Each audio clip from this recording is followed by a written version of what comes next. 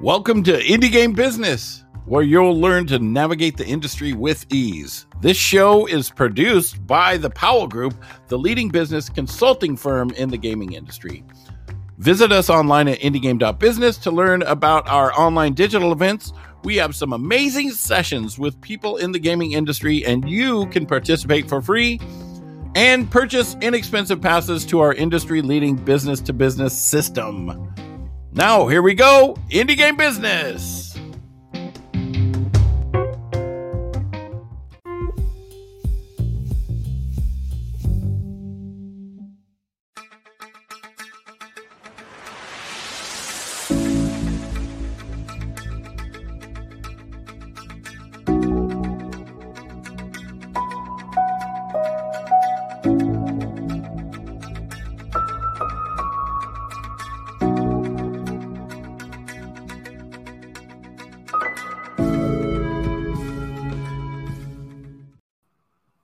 Hey, I'm Karis. I am Karis Reed. I'm the brand manager at Radical Forge. We are a game studio based in Middlesbrough in the UK. We are about 80 people now. We are a studio that are inspired by skate culture and punk, as you can probably see from our pictures, and we have kind of big things on our way. So keep your eyes peeled for us going forwards. You may also know me from a couple of things. I write game dev blogs over at my website, karisreed.co.uk. I also run a community called Game Devs, which is a fitness community for game developers. And we're at like 300 members now, which is really cool. During my career so far, I have launched 5 titles as a community developer, and I've worked with 10 communities overall. So the games I've worked on have ranged from stuff that are like early access games all the way through to new IPs and sequels. The size of the teams that I've worked with have ranged from a team size of 2 all the way up to like 30. And now obviously I work with a studio of about 80 people. One thing that I've seen again and again is developers will come to me and they say, how do I keep my fans happy whilst I'm working on my game? So often they come to me to fix that issue. And I think what a lot of developers do is they will throw a community manager at that problem. So I came up with this talk, which is about automation and how to automate your way to player happiness. So this talk is less talk about marketing. It's more about communication and keeping up consistent communication with your audience without that taking away from your time that you need to develop games that you're working on. So this talk is for solo developers. It is for small dev teams. It is for studios that are searching for a publisher, and to gain interest of a publisher, you kind of need to gain traction with having a community. You're probably seeing more and more of that being spoken about. This talk is also for community managers who want to cut down on manual work. Like after you've been a community manager for a while, you get a little bit sick of answering the same questions over and over again. And you kind of want to be a little bit more creative. So by automating, you're able to do that kind of more creative work and stuff that you really enjoy. So first up, to kind of answer that overall question, we need to answer, how do you keep fans happy? So there's a couple of things that you need to do before we even get into any automation. So let's address some of those things. So to set expectations with your audience, you need to get a website. I know you're probably thinking, this is the most basic point. Why have you put this up front? That if you guys remember like the whole Blue Box Games drama, like Blue Box Game Studios, like they came out with this teaser trailer. People were like, oh my God, like this must be the next big thing. People are being super mysterious about this thing. And then journalists literally had to go in and find out who this game studio was, what they were about, to discover, oh, they actually haven't launched things properly before, and the things that they have worked on aren't necessarily of the best quality. Whereas everyone was thinking, oh my God, this is a next hit game that's coming out. I think it's really important to show to players, hey, we are, a team of this size. We are only working part-time on this. We may have funding, we may not have funding. If you share that information, people can't assume the best or the worst of you. They kind of can set their own expectations. And I cannot tell you how many times I have seen requests and players are super demanding. And then they discover, oh, I had no idea that your team was a team of 4 people. So that's something that I think is super important. I think people don't really think about enough. Keep your social channels low. Like obviously this is a talk that is aimed at indies. And I think you've been told by now, you do not need to be on every single social media channel. Like keep quality over quantity.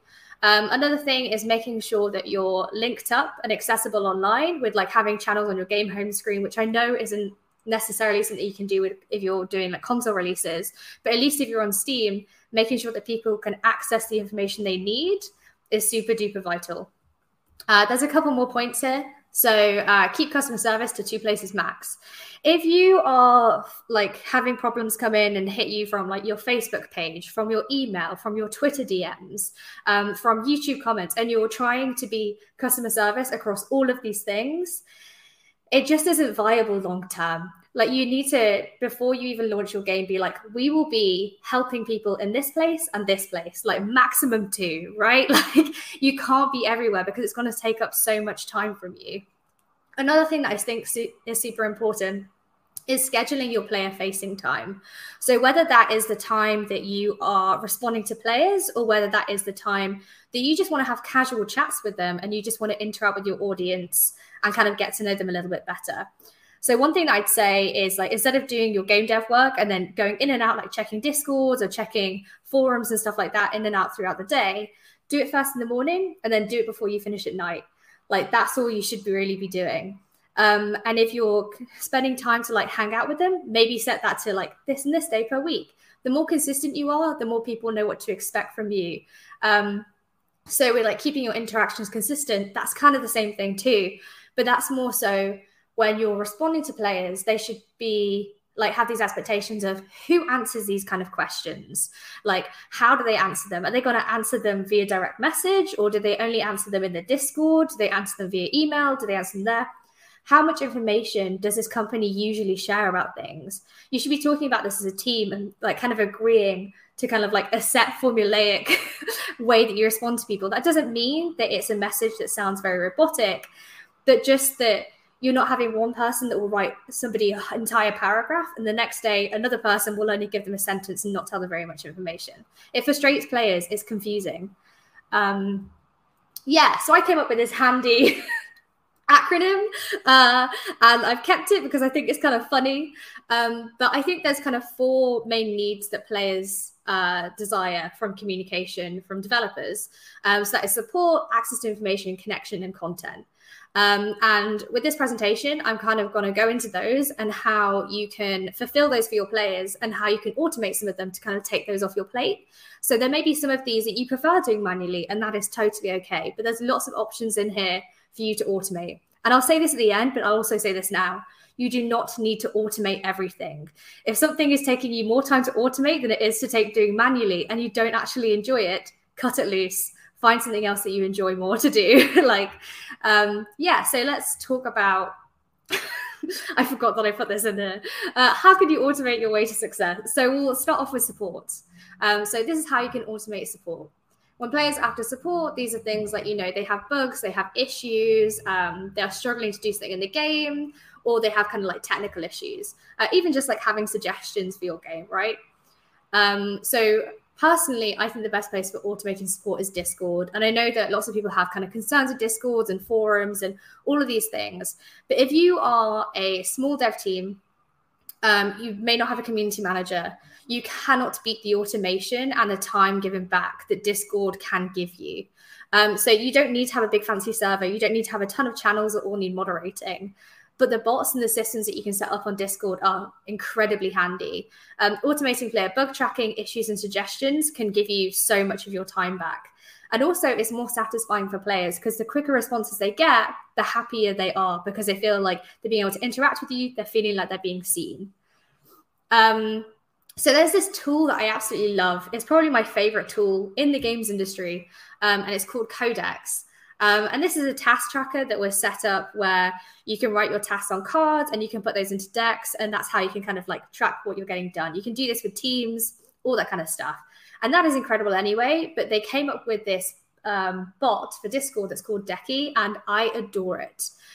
So it lets players use commands to log bugs, issues, and suggestions. So a player will go into Discord, go into a channel, they will log one of these things. The bot will message them back and be like, hey, here's your ticket number. Thank you for that. We are sending that over to the developers. So you, without even having to log into Discord, without you being distracted by the things that players are saying and all of their comments, you can see on the web page exactly those bugs coming in alongside your other tasks. And you can delete those if it's just nonsensical. You can also tick them to say that they're done, and that will send a message back to the player. It's really great because it means that you have full control of the conversation that's going on, because if you need anything from those players, you do not have to message them from your personal account. You can just message them through the system. So it will send them a message through the bot. Like, genuinely look into it. It is one of the best things that I've come across when I was a community manager, and I recommend it to people all of the time.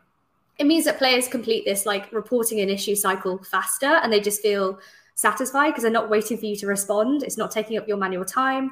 It's not taking up your time to log into Discord. It's really, really brilliant.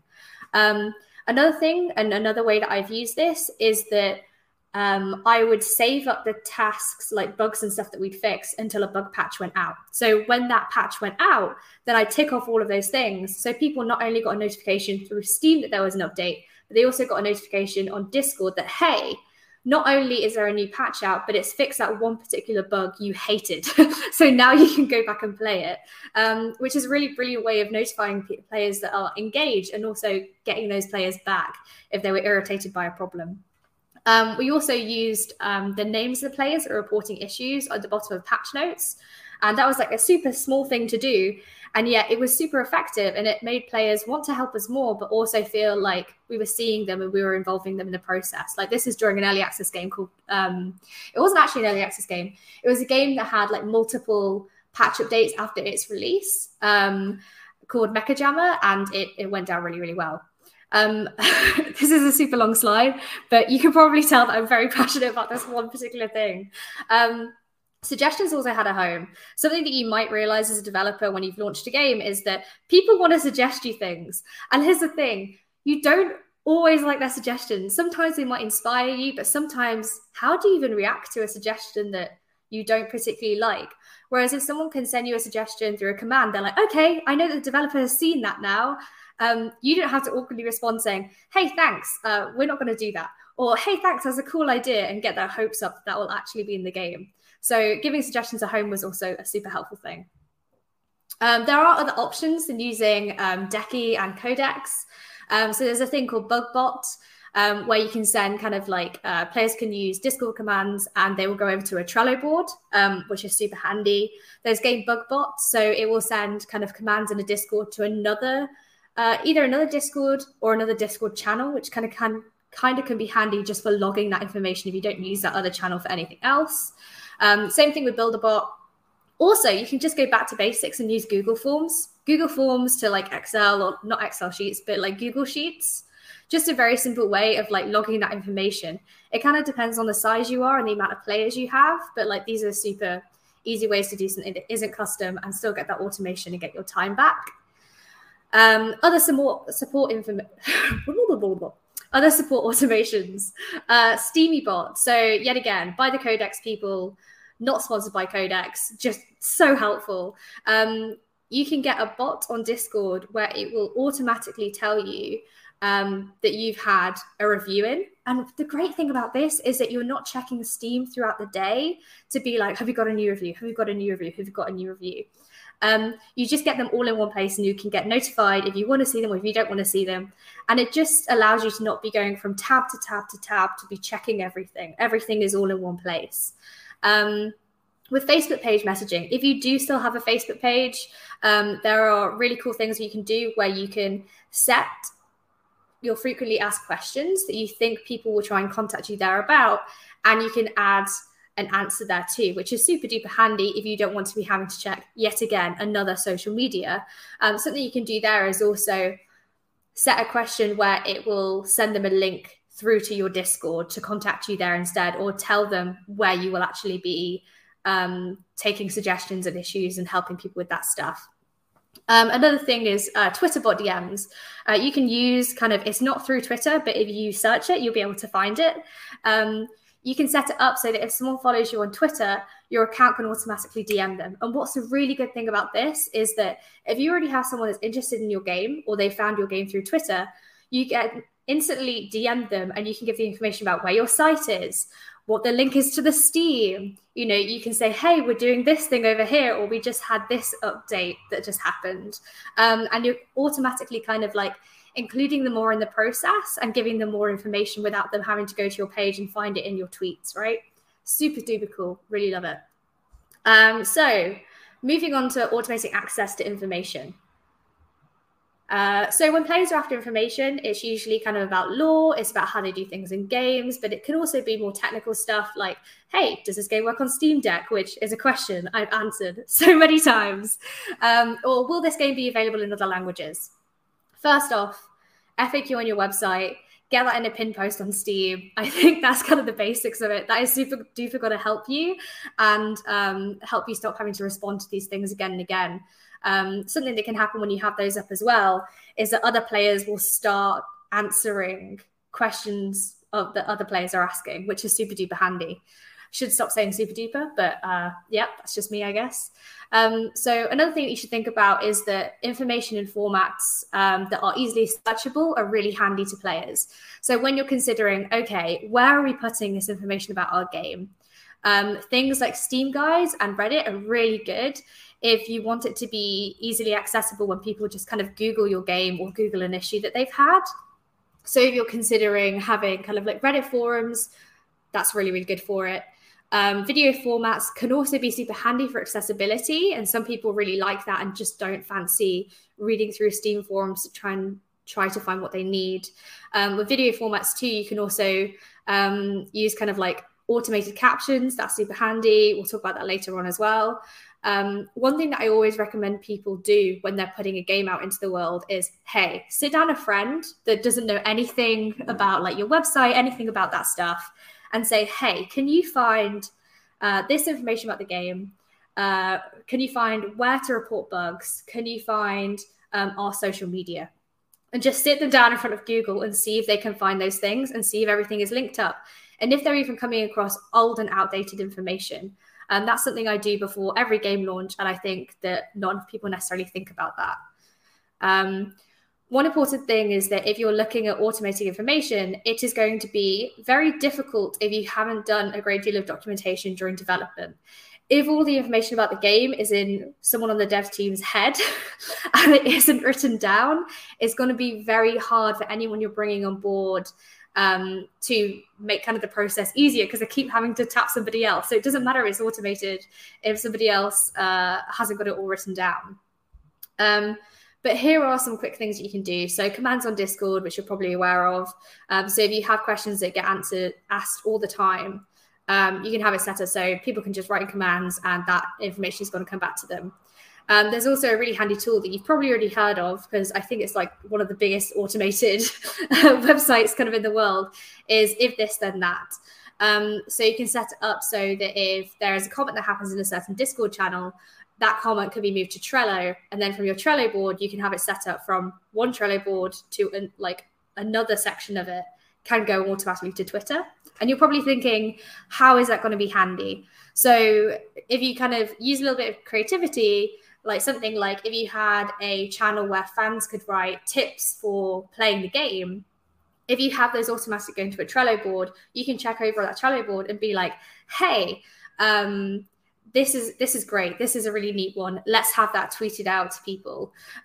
It just kind of like helps a little bit with the process, and it helps a little bit with you not having to think all the time of what content you're putting out there or how to inform players or having to write your own content. You can kind of use user-generated content in a way, right?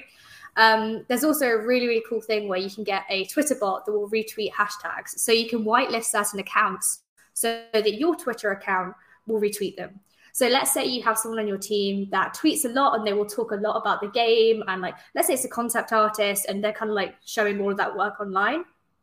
You can whitelist that account from your studio account or from your game account, so it'll automatically retweet. So you're getting that content without you having to personally go in and be like, oh, let me retweet this, let me go check all their tweets. It'll just happen automatically. It's also a really good thing if you don't want to give everyone on your team access to your Twitter account.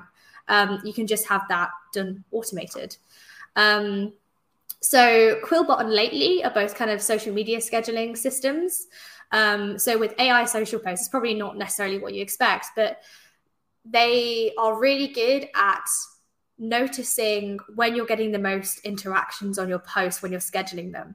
And then they will start offering you suggestions of, hey, usually if you post at 2 p.m., you get the most interactions.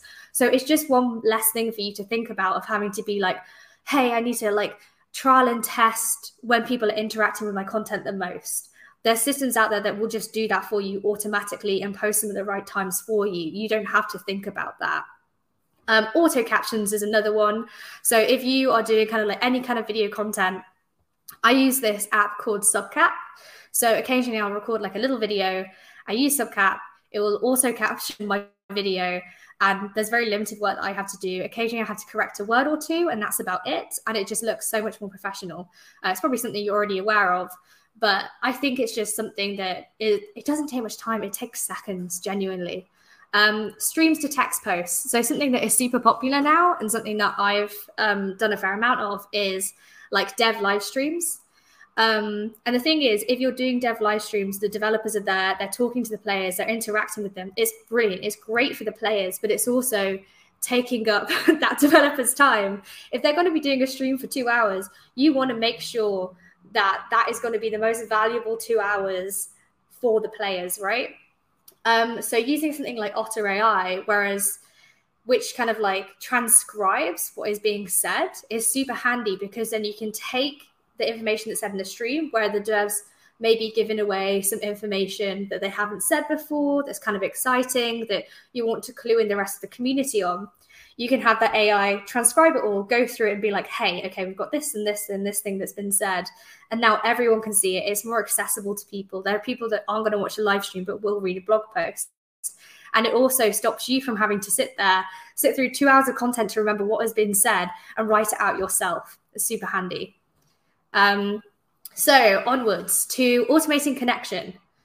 So connection with fans are not only connecting with you, but it's also with other people in the fan base. It's also with a lot of fans kind of like have hobbies of taking part of communities. So whether that's like they want to help moderate communities, or they want to help devs translate, or they want to do a little bit of QA and they're kind of interested in that, you would definitely notice fans like that. So automation should give you the time to connect meaningfully with your players. So all of this stuff that we're doing, it's giving you time back to work on your game, and also the time to choose where you want to spend it with your players, whether if that's on Discord having chats or whether that is with dev live streams. But there are a couple of ways that you can automate connection, which sounds kind of a bit sci-fi, but it's true. So from small things like Discord roles, where the more people post, they will get higher up roles. You've probably seen that before, but it makes people feel seen and appreciated. All the way through to things like MailChimp, which is a email marketing kind of system. You can set it up so that when people sign up, like you can do kind of like anniversary emails. So it can be like the anniversary of them being like a fan of your game or your studio for a year, and be like, hey, you signed up for this mailing list a year ago. We're so glad that we've had you as a fan for a year. Like, here's what we've been up to during that time. Like, that's one thing that you'd have to touch for a year. Like, you wouldn't do it once and then it's set. Same with like, if they sign up for your email and they mention like their birthday, same thing. You can send them an email on their birthday and say, hey, thanks for being a fan. It's a small thing. It doesn't mean that you're having to write an email every single month, but it makes fans feel seen and appreciated. Same thing with like, you're going to get a ton of people reaching out to try and volunteer and do work with you. And oh my God, the amount of people that I've responded to, they've been like, hey, can we translate your game? There's been so many people where it's like, we don't need this help right now, or we think maybe the publisher will be handling this stuff when we're not quite sure. But then later down the line, we're looking for people that know how to mod the game or have time to write Steam guides and stuff like that. And it's like, oh, who was that guy that contacted us ages ago? So instead of having to respond and have individual conversations and letting people down, being able just to have a Google form that is set up that you can just send people and be like, hey, not right now, but sign up for this form, tell us your skills. Thank you very much. I think that's a super handy thing to do. There is a tool that's called Flipboard, which you may have heard of. It's a news aggregator. If you have kind of certain topics, you can put them in there and it will show you all of them. So let's say if you have a fan base, it's like super into sci-fi stuff. So maybe you've noticed that there is an overlap in interest of your game's theme, but also like a TV show and some other films and these other books. And fans of your stuff really like things of that stuff as well. having a news aggregator set up for news on those other things is a really good way to be able to hop into a Discord or hopping into a chat and be like, hey, have you guys heard about this other thing? And be able to interact with them without having to constantly search out for things and topics to talk about, because you can't always necessarily talk about your game. So that's a really nice way to keep those kind of communities fresh. You can also do a really cool thing, which is making your own content aggregator. And I think this is really cool for launches. So you can set up a content aggregator that anyone can access, and you can have it kind of like on a stream in your office. You can have it so that it is set up publicly. So you can just put it on your Twitter. You can put it on your website that will show what fans are posting across lots of different social medias, what news articles and stuff are posting, and you can just see kind of a wall of all of these things coming in. It's something that encourages people to post, but it's also something that, you know, I don't really see a lot of, and it's really kind of like a bit creative, I think. Discord polls, questions of the day, these are things you can actually automate using Discord bots, which is super handy. So you can see Pollinator that's up there right now. Not the most enticing question, but it's something that just keeps people interested and feeling like you want to spend time with them, which is quite nice. And moving on to automating content. So content. When we talk about content, this isn't necessarily marketing content, but it is more so content where you kind of have like inside jokes with your fan base. So one thing that's worthwhile saying is that magical free content wizardry doesn't exist. Unfortunately, you will have to be slightly creative with this stuff. But I've tried to seek out some things that could help you. So for instance, like these are things you've probably heard of before, but Canva, for instance, and Adobe Express, they have some really good templates and inspiration for social media posts. And you may be thinking, hey, isn't that very like Instagram-y and very like Etsy seller kind of thing? But you'd be surprised. It's really useful having something where it already has all the sizes of social media stuff. So it has the right size for LinkedIn, Facebook, everything's already there. And if you're somebody who isn't really great at like kind of graphic design and thinking that stuff on your feet, but you need content out there that looks good, you will find things in there. So even if it's small things from like, if you're getting Steam reviews in and you want to share them, instead of just sharing them like, you know, in writing, you can have them written up here and you can save those templates on Adobe Express or on Canva for later. It's very useful. Things like Later, which I said before, which is a content scheduling tool where you can look across all social media channels all in one place. But it also has this really cool feature where you can upload all of the content that you have, like all of your pictures, everything, a ton of kind of like tweets and stuff or posts that you've done before. And you can have it all in one place so that if you're ever like missing a day where you're like, oh, I don't really know what I should post today, you should be kind of making like evergreen posts that you can post always that aren't always topical things. And you can just slide and slot them into place, which is kind of cool. Another neat thing is that if you're not someone that plans to do kind of social content in advance, and you're someone that kind of more so does things on the fly, and then you're like, okay, what do we do now? Now today I have no ideas. You can set up automation through If This Then That, where you can have the tweets that you do put out will all automatically go into a spreadsheet. And that's like handy for what I said, like with evergreen content, wherein like you don't know what you're doing that day, you head over to this Google Sheet and you're like, oh, you know what? This tweet did really well. And it's been a couple months now, so we may as well put it out again. Because I think a lot of people think about social media having to be like a very of the moment, but like if a tweet did good once, you can put it out again. It's not illegal to do that. You can totally do that. Another really neat tool is Impress. So Impress actually have a ton of tools, but the one I wanted to talk about is the coverage bot for influencers. So this tool will let you know when someone has covered your game, and that's really great because having been a brand manager and also worked in community management, the amount of times I've like typed games into YouTube or typed games into Google and then gone to the news articles just to see who is covering what, or having to do that like through Twitter and stuff like that. It's a little bit tricky to see who's covering things, and also having to do that all the time because you don't know when the things are going up and you want to You want to find out as soon as it happens, right? So Empress Coverage Bot really helps with that too. So one question you might be thinking now that we've spoken about how to automate a ton of those different things is, which part of that is the most important? Which one should you be focusing on fulfilling the most? And I think it kind of depends on where you're at with the development cycle. So for instance, like if you're in the pitching phase, you shouldn't really be thinking about how you automate support. Like that isn't something that you should be putting your time into. You should be focusing on content and information. And you may not even think of this, but early access and release, you should also be prioritizing different things too. So with early access, you're trying to maintain those players as much as you possibly can.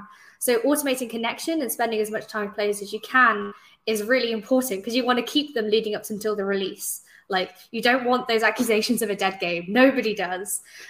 Same with like information. So because your game isn't entirely there yet, you need to be informing people about what it is going to be and what your plans are. So automating information and making sure that you're valuing that a little bit more is more important. Whereas with release, content is a little bit more important than information because you want to be showing your game as much as humanly possible to bring more people in.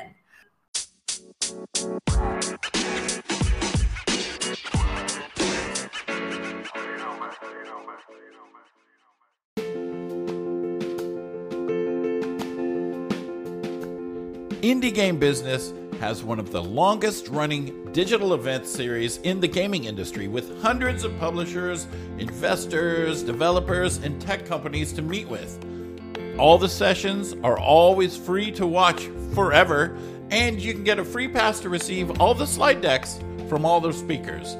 The tickets for meetings start just at $50. Go to indiegame.business and use the code IGBpodcast to get 20% off your ticket.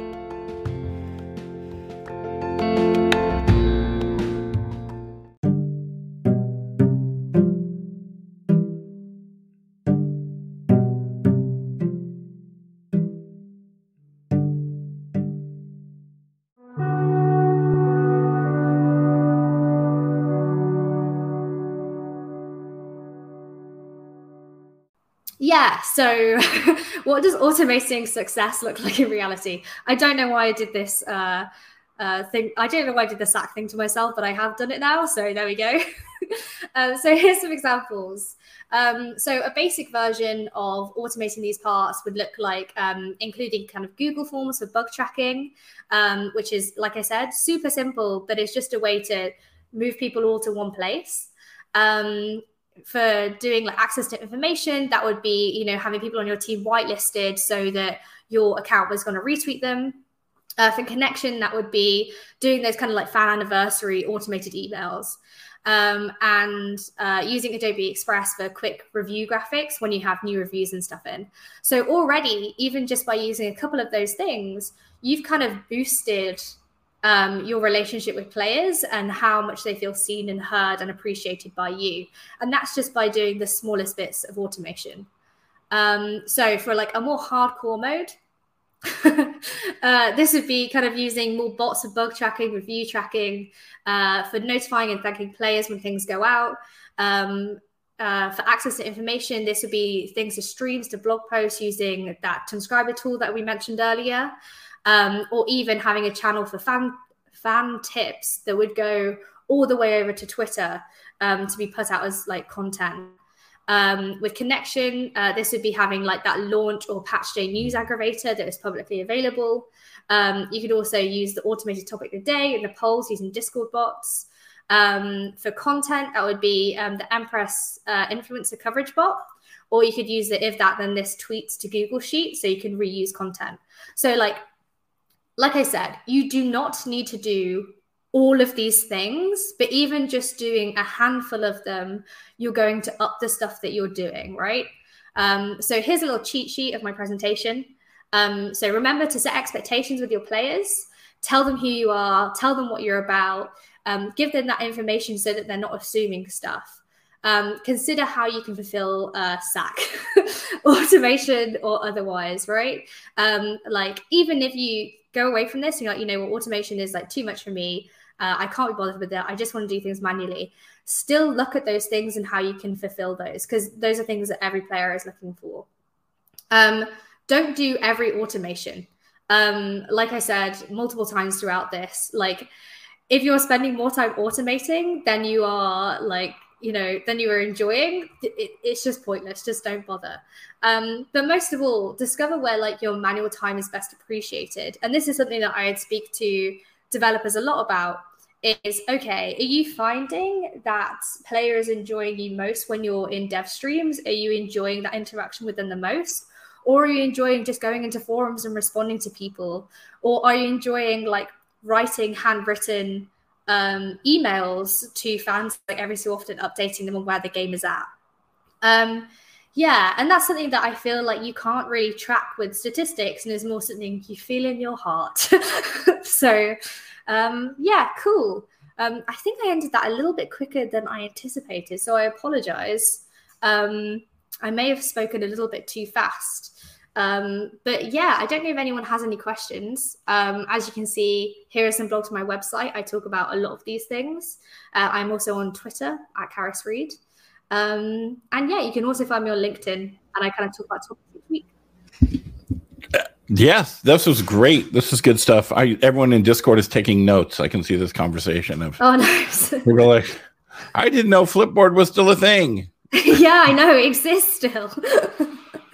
All right, okay. So we do have some questions. Let's pull them up here. From Discord, for gamers who view automation as a lazy approach to communication, what recommendations do you have to demonstrate its advantage as a valuable tool for all? That's really interesting. I think it depends on, I think you have to do it tactically, right? So if they are feeling like it's a lazy approach to communication, it's probably because there is something you're doing that doesn't feel like it has like the human touch, right? So whether that's you not getting in like enough FaceTime with them, or whether it's something like messages don't seem handwritten, like when I say like handwritten, I mean like in your kind of like tone of voice and stuff like that, that's probably something that you need to add into the mix. I think also just being kind of honest with them and saying, look, we are a team size of this many people, and we want to be spending time on this game to make this game better for you. And I think that if they can understand that you're trying to be able to do more with less, I don't know, I feel like they should be able to understand that, right? Right. Like so as a content creator, I get a lot of emails that say, hi, I watched your content and I really love it. And I'm like, that is totally disingenuous because you haven't watched anything. That is just a template email. So whenever I would reach out to streamers, I'd be like, hey, I'm just sending out this email to a bunch of content creators, right? And you just be honest. Yeah. Like, and you're on the list, right? No, I think that's I watched like your content and I really loved it. And that was the big thing. They're like, well, watch a little bit of someone's content and then say what you like about it. And like, that just sounds so disingenuous, right? Just be honest. Like, hey, this is a mass email I'm sending out to 1,000 people or whatever.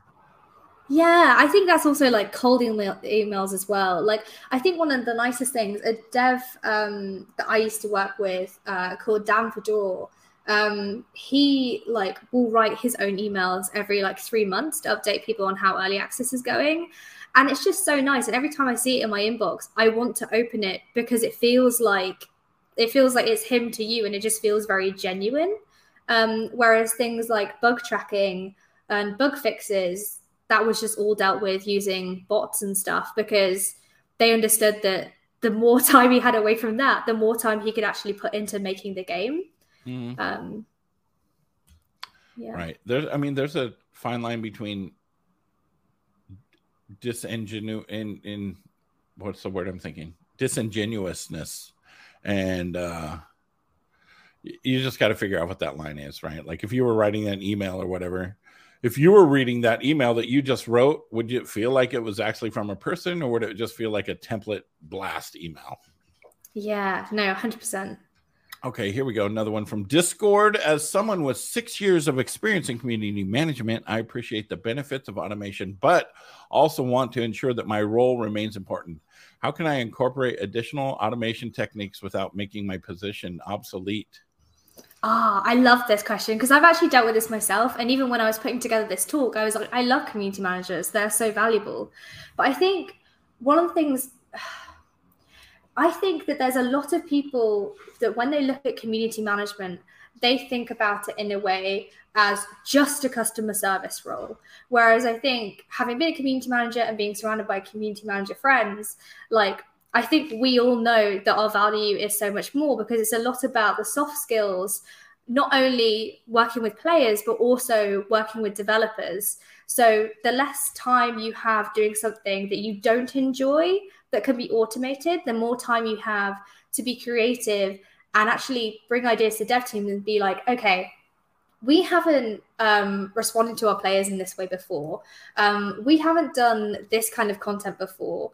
I've been able to kind of like, delve into analytics and be like, oh, well, maybe we should be looking at this thing in a different way instead. By being able to kind of get rid of some of the things that you don't enjoy doing so much, you are able to kind of have more time to do the things that kind of show worth in different ways, right? Mm-hmm. Like being able to go to developers and say, hey, this is how people are viewing things, and actually have those conversations with players and take that time to talk to players is so much more valuable than just having to give out bug tickets like one-on-one, right? Right. And community management is such a, that could be as big a role or as small as role. It could just be managing a Discord, or it could be doing that and social media planning and events. And because I'm also the community manager of a charity, and it's not just I hang out in Discord, I do so many things. So my advice is to keep a journal of the things that you do, right? Oh, like whatever it is, a little small, like I am encouraged to attend webinars and do talks and be on podcasts. So if you're doing those things, or what new thing you just devised, or that you rearranged to just keep a monthly journal and put all that stuff in there. So because people that don't do community management, to them, it's just like, what are you doing? Right? What things are you doing? Because they don't know. Yeah. And I think it's like, we've all dealt with like entirely automated customer service. And how many of us have looked through all of that stuff and been like, where is the number? I need to talk to a real person that actually understands my issue at the end of the day. And I feel like that is, and that cares and that understands like, oh my God, the amount of times as a community manager, I've told the dev team an issue and mentioned a specific player, and they've been like, they have no idea who that player is. And I've been able to be like, this person, they used to do this thing. They did this thing for us. They modded it for us back in the day. They helped run this event. And like all of that stuff is stuff that you as a human can do, but automation just can't do. Mm-hmm. Right. For sure. And just communicating, right? Mm. Okay, here we go. Another question from Discord. Do you have any suggestions for someone who wants to get into a community management position? I actually did a blog post on this. I don't think you can, it's not on this screen, but I have a ton. And I think one of the things that I didn't realize for a while is that you don't have to wait for someone to give you a community. You can create your own. You can volunteer right now and be able to get involved in that kind of stuff and get that kind of experience, which is something that I just didn't realize. I was just like, how do I break into this? But there are so many forums and communities out there right now that you can participate in and get those skills that you need. I think another thing is realizing kind of being T-shaped, which is something that like Valve talk about a lot, and I've mentioned a fair amount, which is not only understanding what you do inside out, but is also understanding other mediums too. So for instance, like I have like education history and doing like game art design. And I've also been around and done like a fair amount of game jams, and doing those game jams helped me understand, okay, what are the limits for programmers at this like certain level? Like, are they able to do this thing or that thing? Or like even just being around a lot of biz dev people, although I don't do biz dev myself, I can kind of see like how things work with that. And it kind of makes you more able to slot into a team because you understand people that you're working with around you. So I'd recommend trying to get as much time as possible around other people in game dev so that you can kind of understand the landscape a lot more. Right, and other jobs in the industry that they're doing. Because like I was saying, community management, it could just be managing a Discord, or it could be 100 things. Right? Yeah, there's could like so many people. Things. So many people like kind of specialize in specific things too. Like there's community managers who do kind of more like hosting work, like, and do kind of more videos and are kind of more of a face of the brand. And then you have people who are more like, you know, super great with Discord, super good with technology, but don't really kind of like interact a great deal, or, you know, don't really show their face as much, right? Mm-hmm. And I see a lot of, especially like some publisher community managers, where they're their own brand, right? So if they're working at one place, but then they move to a different job, it's like they have a community around themselves because they are a brand as well. And I find that super interesting. Here we go. From Discord, as a small game dev studio, what's the best way to identify a reliable community manager who can take charge of various tasks, allowing us to concentrate on more crucial responsibilities? Oh, that's really interesting, because I don't know if you can do this anymore. I don't know. I guess it kind of depends, right? So what I'm going to say is, if I personally was looking for a community manager, in an interview setting, I would ask them to talk to me about what they saw of our community and where they see sore points and where they think they could be best implemented. Because I think the best possible thing you can do when hiring, especially for community manager, because communities are always evolving, is finding someone who can evolve with that stuff and who can be very proactive. Mm-hmm. So you know that they're constantly going to be kind of like looking out for issues and looking out for ways to improve. So I think that's something that I would definitely look for. I think looking for someone who is definitely a people person, can get on well with people and has a lot of soft skills is really important, because you can definitely see in communities where someone will go into it and they'll use their power of like moderation and stuff, or they'll get angry about things, or if they get like that, it's definitely not the best person to have, because it can kind of cause friction with the audience. Whereas if you have somebody who, you know, can kind of brush off things a little bit easier, it's more helpful to find somebody like that. So what you do is you do research on the person, and then you, like, if somebody attacked the person online and how they handled it, right? I mean, yeah, I guess so. But or just asking them about like maybe a time where they've had to kick someone from a community, or ban someone entirely, and why they chose to do that and how they weighed that up. Like, did they just do it automatically, or did they go through a process to sort that out? And how did they seem like they felt about it? Yeah. That's a good answer. All right, here's another one. Oh, that was a trip. From Discord, you just brought up volunteering and creating your own community to obtain skills. However, most employees will not accept that as relevant experience. How do you get their first official opportunity with only volunteer experience?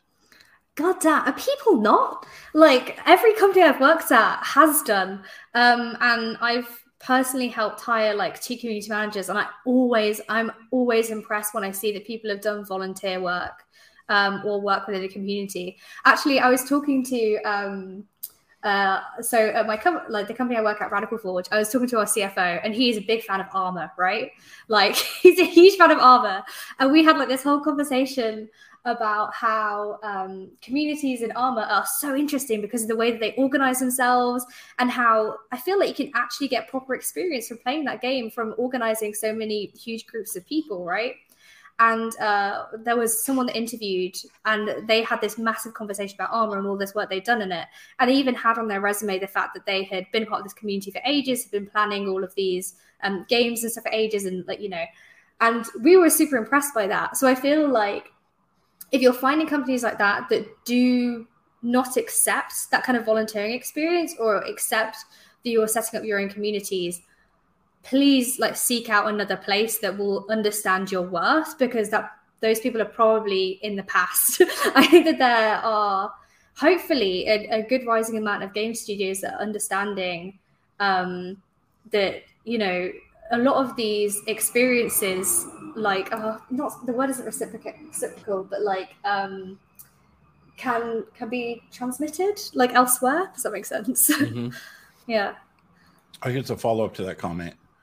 I've been turned down for multiple positions because running my own community for years and doing volunteer for charity and game communities was not real experience. Well, if those people turned you down, that doesn't sound like a good reason to me. I mean, that just sounds ridiculous, because whether you're volunteering or getting paid, you know, bam. That comment's done.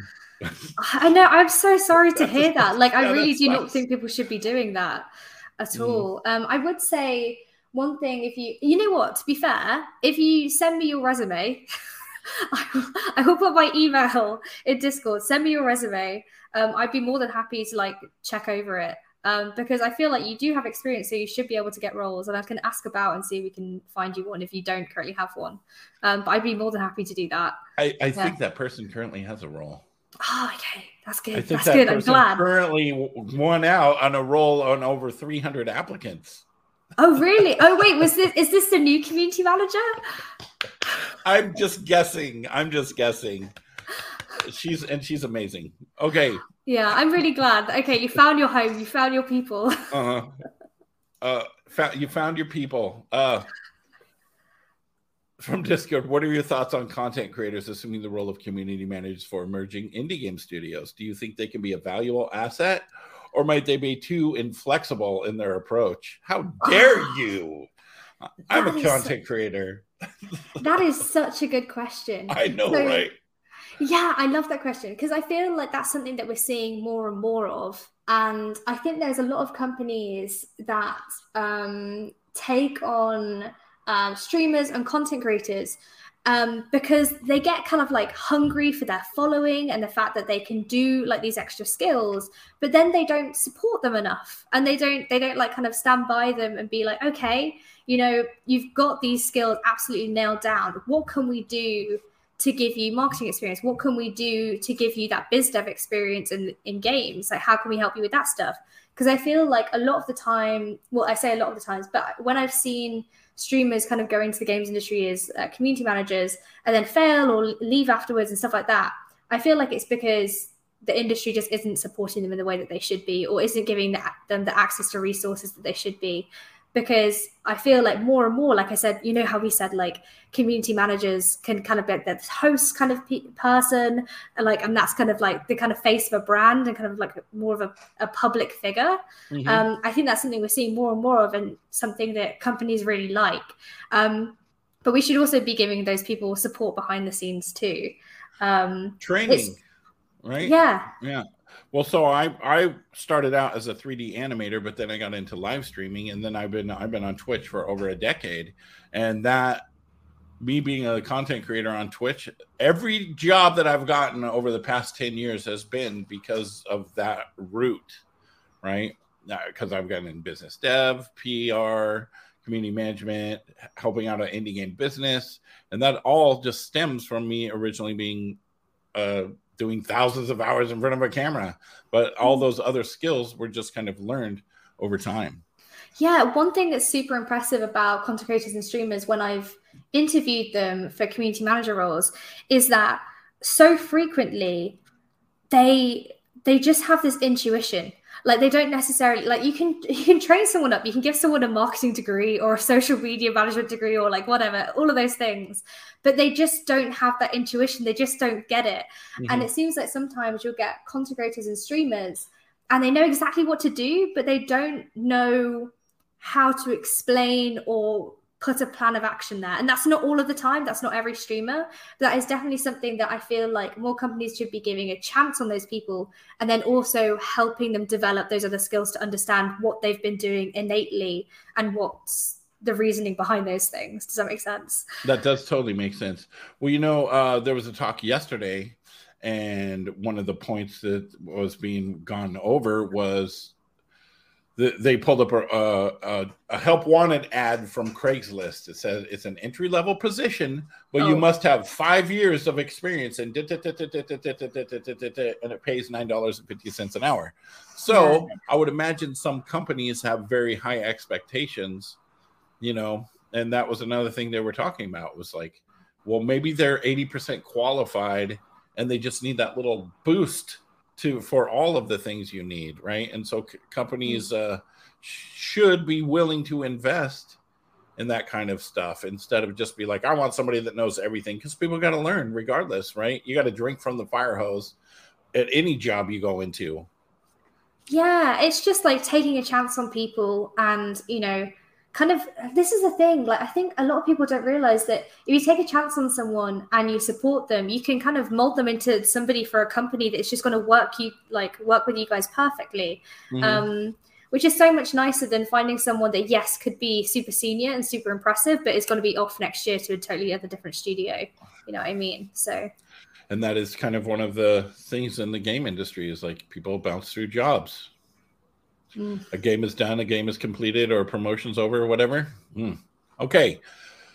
Here we got another one. I'm a partner on Twitch that has worked with numerous indie devs. Do you have suggestions on how I can showcase that on my CV to find more opportunities in the industry? So I'm assuming this is finding more opportunities to be a community manager. I'm guessing, that's interesting. So, I think that you could definitely, you know how I was saying about the T-shaped thing earlier, like understanding other aspects so that you can kind of like fit in better because you understand how other people are working and therefore you can smooth their processes. I think being able to say that you have kind of almost like a content specialist view on things, but also understanding a bit of like PR and advertising too. I think that's super helpful. I think also being able to show what part of the kind of marketing process you were in when you like helped people out with like doing that kind of promotion and stuff for them. Does that make any sense? So if you say, not only did you do a promotion for this specific company, it was this with this specific game for this launch, and that, if you were working with other indie kind of like indie game streamers and stuff like that, kind of that's the part of the process. Because I keep interrupting myself here because I keep having new ideas, but like one of the things that's definitely missing is if you understand what kind of that marketing campaign looks like and where you sat in it, I think is super helpful, because I think that's something that streamers and content creators often don't show when they go for community management roles or for marketing roles. Right. I feel like something that I wish I would have done from the very beginning is keep a log, like keep a journal of, because I worked with so many different games. I actually like my avatar or whatever is in video games. I'm actually in a video game as a boss, right? And I did voiceovers, and I should have kept track of all of the, like the amount of money I raised doing charity streams, all the indie devs that I worked with, all the different, I should have kept track of all that stuff, because that would be just an amazing resume. But I don't have that. I can't remember that because it's 10 years of working with hundreds of different games, right? And so I would suggest just start keeping a journal, write in it once or twice a week, even if it's just like, oh, I, worked with this dev and we did a stream for this, or whatever it is, just basic notes. And then at the end of the year, go through it and then kind of organize that into some kind of outline for yourself. That way you can take that information when you're doing it in a resume, or when somebody, not in a resume, because resumes I don't feel like should be so detailed, but that way when someone asks you, hey, what did you do? You could be like, oh yeah, I worked with this dev, this, and you can just start rattling off all of the things that you did. And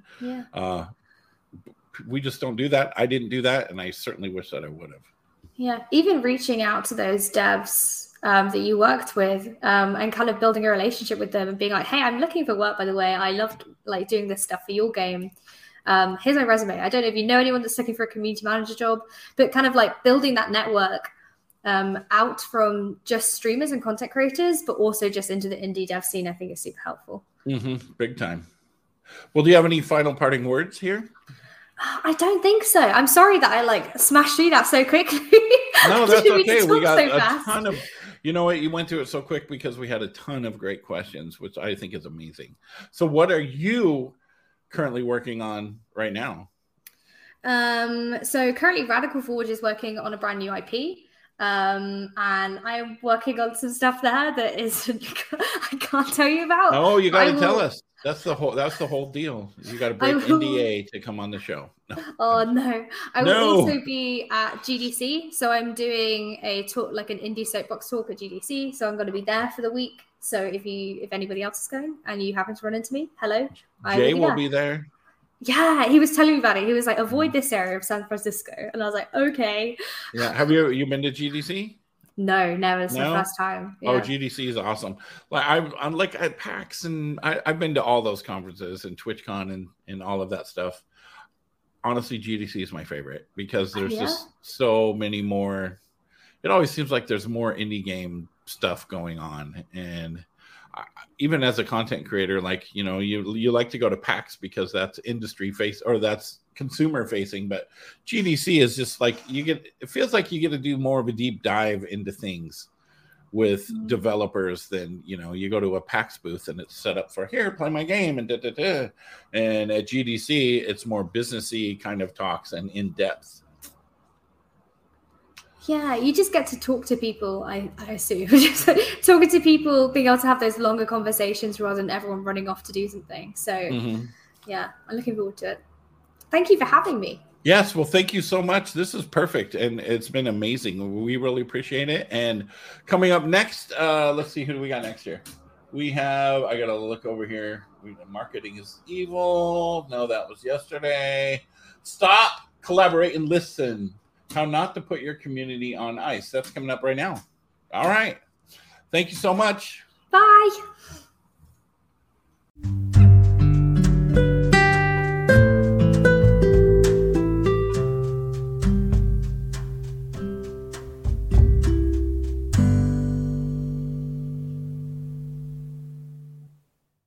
Thanks for listening to Indie Game Business. You can learn more about the show and our online business networking events at indiegame.business.